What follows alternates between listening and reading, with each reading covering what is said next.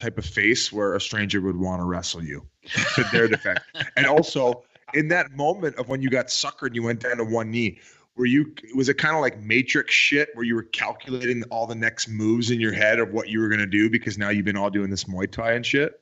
I did have quite a bit of confidence, I would say. Once I fucking gathered my wits after getting fucking stroked, once I gathered together, I'm like, I'm going to fucking hit somebody hard. And then I couldn't believe I threw a kick, to be honest. That was a little, I mean, I'm not that good at it. 10 months of Muay Thai. Yeah. And one other thing I wanted to tell you guys is I know you guys are, well, Wit and Kami. I don't know if you're a huge golf fan, RA, but this is another wrestling story that I heard from Jason LaBarbera.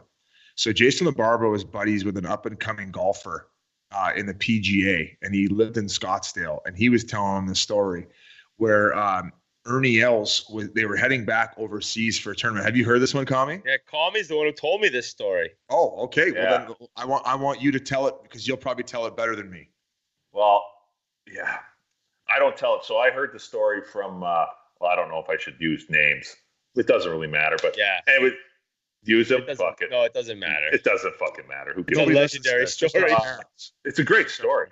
It was just our parents. I didn't believe it. I didn't believe it when you told me, and then I had multiple people confirm it. Yeah, so it was like, what was I can't remember the one guy's name. The up-and-coming golfer was Steve Marino. Yeah, Steve Marino, that's right. So Steve Marino just gets on tour, all fired up. Anyways, is playing and ends up, he's sitting in Florida and sitting at a bar crushing some beers, sitting there by himself, I'm guessing, whatever. And Ernie Els walks in and sits down and they have a couple beers, and anyways, Els is like, well, what do you do for a living? So Ernie Els has no fucking clue who this guy is. No idea. So Marino's like, well, actually, I'm, so many spots ahead of you on the money list. Ha, ha, ha. They have a big laugh like, yeah, it's funny. So they both laugh, and so Ernie likes him or whatever. And he's like, hey, are you playing over in Japan this year? Like, yeah. Okay, well, you know what? I have a jet. Why don't you come back with me? We'll come back to Florida together. He's like, oh, yeah, this is great. Like, this guy's never been, awesome.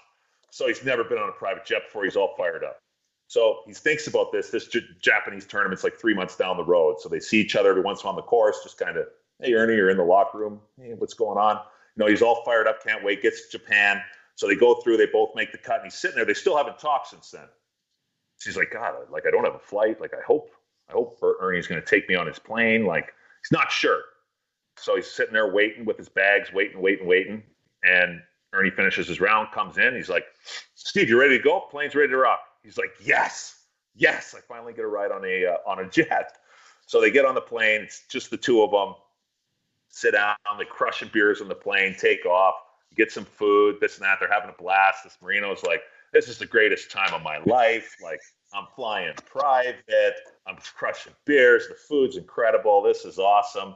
So they're like standing kind of in the aisle or whatever. And Ernie Els comes up to him and says something like, oh, you having a good time?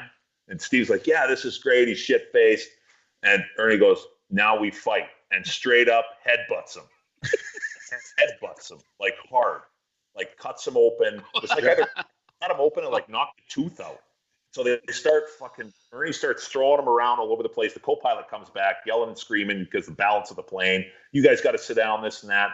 So they sit down. Apparently he said, Ernie, not again. And they went, while they were fighting. Oh, really? Oh, the co-pilot was like, Ernie, not again. What the fuck? And so because apparently this is a regular occurrence. Oh, that's funny. Yeah. Apparently he does love it. And so they sit, like Ernie sits at the front of the plane. Steve's at the back. He's covered in blood. He's like, what the fuck? Shit-faced. He's like, man, this can't be real. What the fuck just happened to me? Yeah. He's like, I'm just going to go to sleep. Like, this got to be a dream. Like, fuck, the best night of my life has turned into a nightmare. So he goes to sleep, and sometime later, he like opens up his eyes, and Ernie Els is towering over him, just strokes him.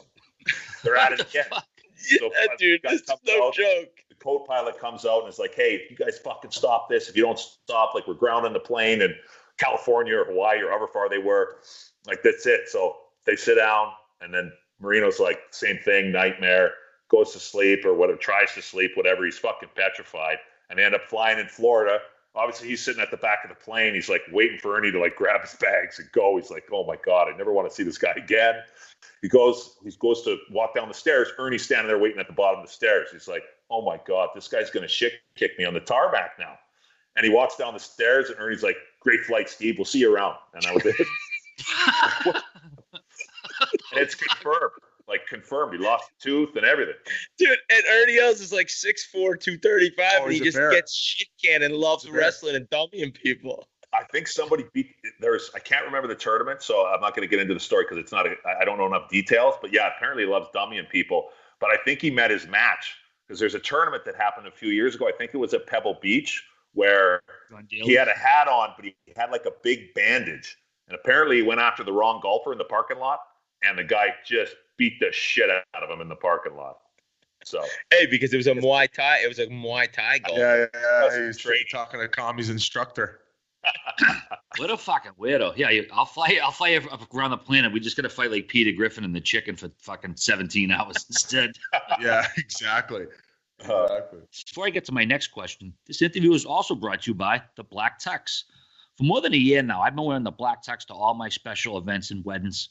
Now I'm at the age where my friends' kids are getting married, and, I've outgrown all my old suits. They don't fit anymore, and you don't want to go buy new ones, so you go to Black Tux. It never gets old to me because they always have new and exciting styles for the big event, and plus you always want to look as good as your lady or your guy or whoever you're taking with you, and that's what you get at the Black Tux. Whether you're going for a style-selected outfit or building a custom look, the Black Tux has tons of new suits and tuxedos to choose from for your big spring events.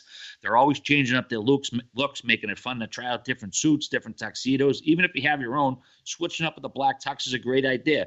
I got my suits are old. They're old. I'm throwing them all out. I'm going with the Black Tux all the time because it's so convenient. And with the new fit algorithm, you don't have to awkwardly measure yourself or ask a friend for help. The Black Tux does it for you. Plus, the Black Tux free home try-on lets you see the fit and feel the quality of your suit months before your event, so you make sure you're looking fine when you get there. After ordering, your suit will arrive 14 days before your event. And remember how simple returns are. Wear it, turn heads, then send it back